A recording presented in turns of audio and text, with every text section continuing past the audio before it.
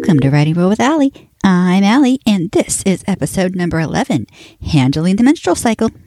You can find this episode's notes and helpful links to learn more on my website, AllieHart.com. That's AlleyHart.com. A brief disclaimer. We are going to be talking about period. While I will not be going into gory details, we can't get away from this topic without talking about blood. It is just part of life for this one, and unavoidable. If you don't wish to hear about this, you might want to skip to my next episode, or to one of my previous episodes. Now, on to the show. Today we are going to talk about handling the menstrual cycle. Also known as that time of the month, a period, ant flow, on the rag, lady business, the red badge of courage. I don't get that one. The red baron, red flow, the crimson tide. That time of the month where every woman wonders how many years are left until I hit menopause. I assume that the vast majority of people know what the menstrual cycle is, but I will give a brief overview for the few that do not.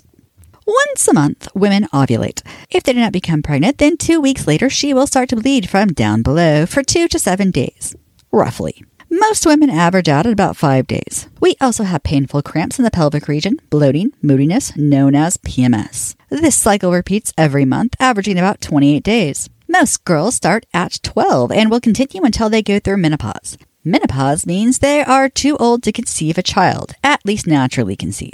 The average age for menopause is 51, but this can vary greatly. Early onset menopause happens between 40 and 45, and late stage onset menopause occurs between the late 50s and into the 60s. That means it will happen for a large portion of a woman's life. Let's start with the obvious. Handling the blood. The amount of blood that a woman can lose during this time is anywhere between a couple of drops to a couple cups of blood. I'll be honest, I don't know a single woman that found the sign-up sheet for the low amount. But also, the high amount would concern most women enough to go to see a doctor. Why? Because the average is 2 to 4 tablespoons. Some ancient societies saw this as a time of cleansing, while some religions saw this as a curse to be endured and suffered through. Make sure to think about this and do any research that you need for the era, religion, culture, tribe, place, or whatever else that you can think of if you want to be historically accurate. Some cultures even practiced free bleeding. That means they did not try to capture or cover up the blood. Definitely not my choice, and frankly, I would think that would smell and attract bugs. That is just a whole new level of gross. If you're writing a horror, I guess. If you are writing a fantasy, you will need to decide how your culture thinks and feels about periods. Now, on to the how-tos. Let's first cover the blood collection. This can be done in many ways, depending on the time period or place. Things that have been or are currently used are pads, tampons, cloth pads, menstrual cups, sea sponges, moss, fur, and more. Before we get into these, let me make sure that everyone knows that anything placed inside of a female's nether regions come with the risk of toxic shock syndrome, also called TSS. This is a very real and very deadly bacterial infection that enters the bloodstream through tiny abrasions or micro cuts in the skin and infects the organs. It can lead to amputations of fingers, toes, limbs, or even death. It is thankfully rare.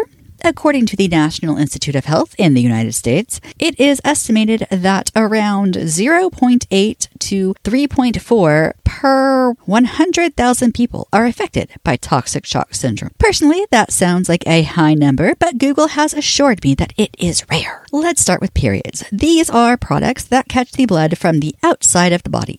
Modern ones are thrown away after use, while cloth pads are washed and reused. In history, cloth pads have been made from things like wool, cotton, rags, moss, fur, knitted pads, grass, and more. Some of these things sound painful in delicate areas, and I am unsure of the absorbency of grass. But a girl's gotta do what a girl's got to do. Unlike modern pads, historical cloth pads were held on by being tied to a belt. Modern cloth pads have snaps or buttons to keep them wrapped around the underwear. Modern panties were invented toward the end of the 18th century, which is why the belts and suspenders were required to hold them on before then. The use of cloth pads is where the phrase being on the rag comes from. The first modern pads to be used and thrown away were made by nurses in France. They were made of wood pulp because it was cheap. Manufacturers borrowed this technique, and by 1888, pads were sold commercially. At that time, the price was so high that most women could not afford them. It was in the 1920s that they became more affordable and slowly grew in popularity. I suspect the Great Depression had a hindrance on the affordability of them, but that was slightly before my time, and I do not know for sure. In the 1980s, the manufacturers added an adhesive backing to keep them held in place. While cloth pads are made of natural materials, modern manufactured pads are made primarily of bleached rayon, cotton, and plastics.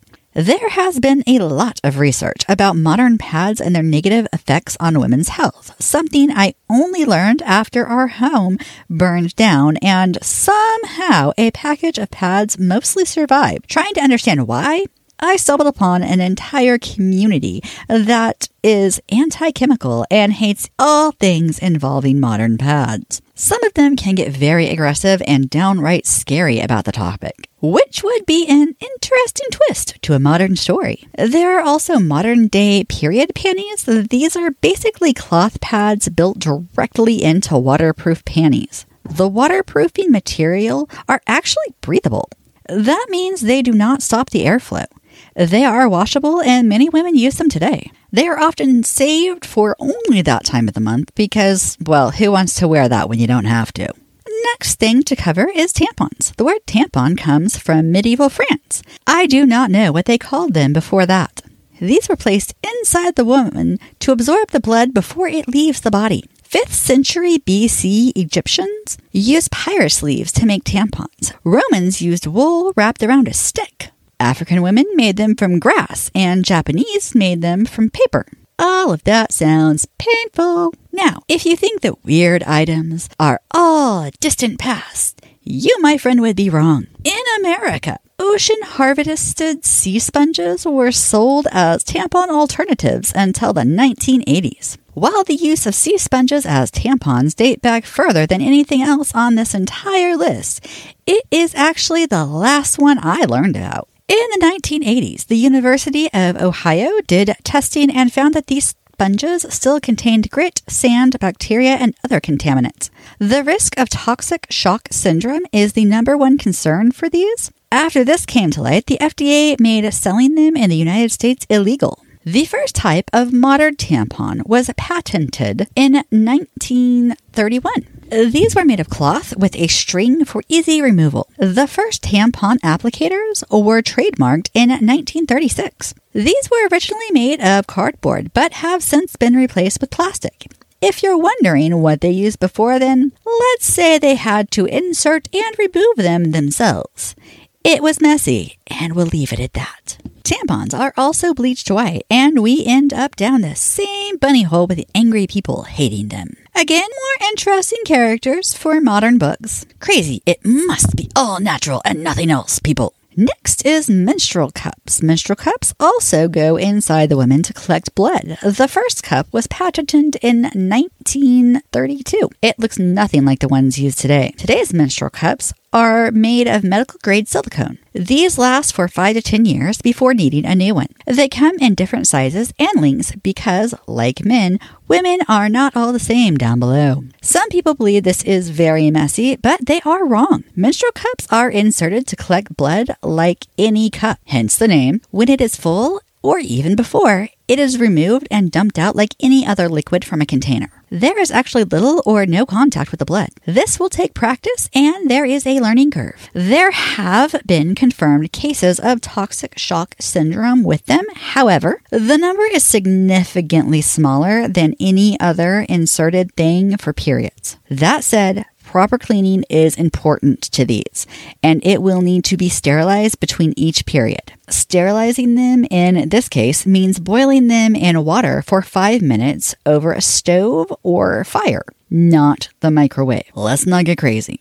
I will leave a link on my website if you want to learn more. Another thing women deal with during this time is pain in the form of cramps and backaches. This can be mild to severe and debilitating. Thankfully, the debilitating ones are not common for most women. There have been many things women have used throughout history. Today, Midol, Tylenol, Aleve, and something similar are our go-to methods of dealing with cramps. Painkillers have not always been an option. My grandparents used to make a raspberry or willow bark tea to help relieve the pain. Other herbs used to make teas throughout history include catnip, ginger, lemon balm, motherwort, peppermint mixed with yarrow, and many more. Of course, there is always the option of alcohol to dull the pain.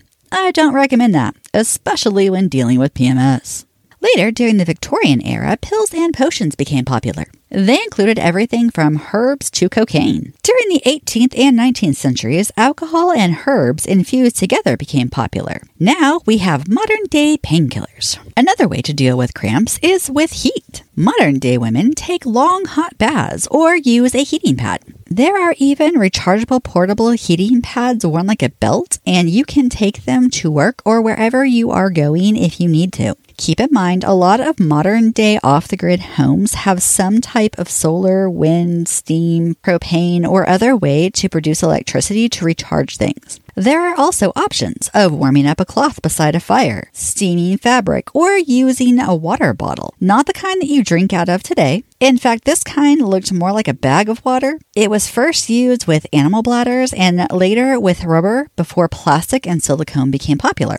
Women would fill these with warm water and place them in the affected areas. If you are riding modern with electricity, there is a standard heating pad or cloth bag filled with rice and warmed in the microwave for a minute or 2 minutes. Not too long, or you will burn your character. A heating method my grandmother told me about was to have a small dog or cat sit on your belly while you sewed or were doing other work that allowed this. Fun fact!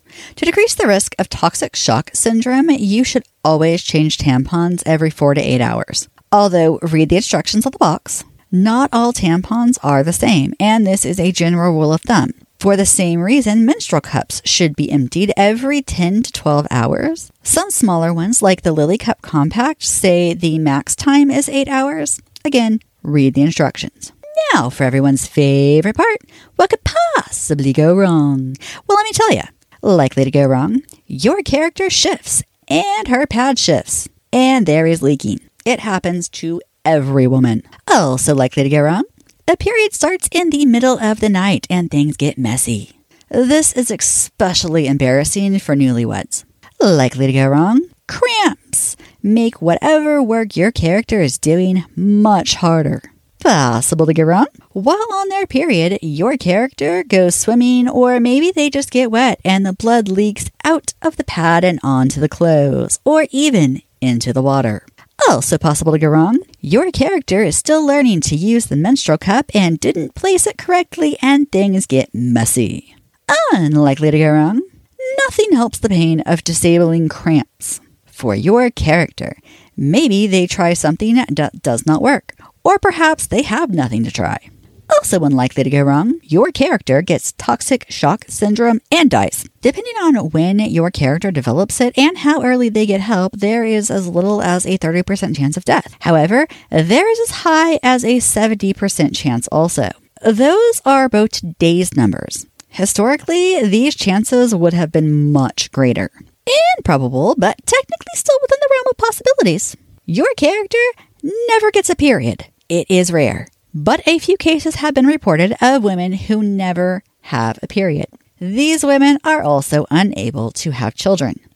Improbable, but technically still in the realm of possibilities. Your character has naturally conceived in her 60s.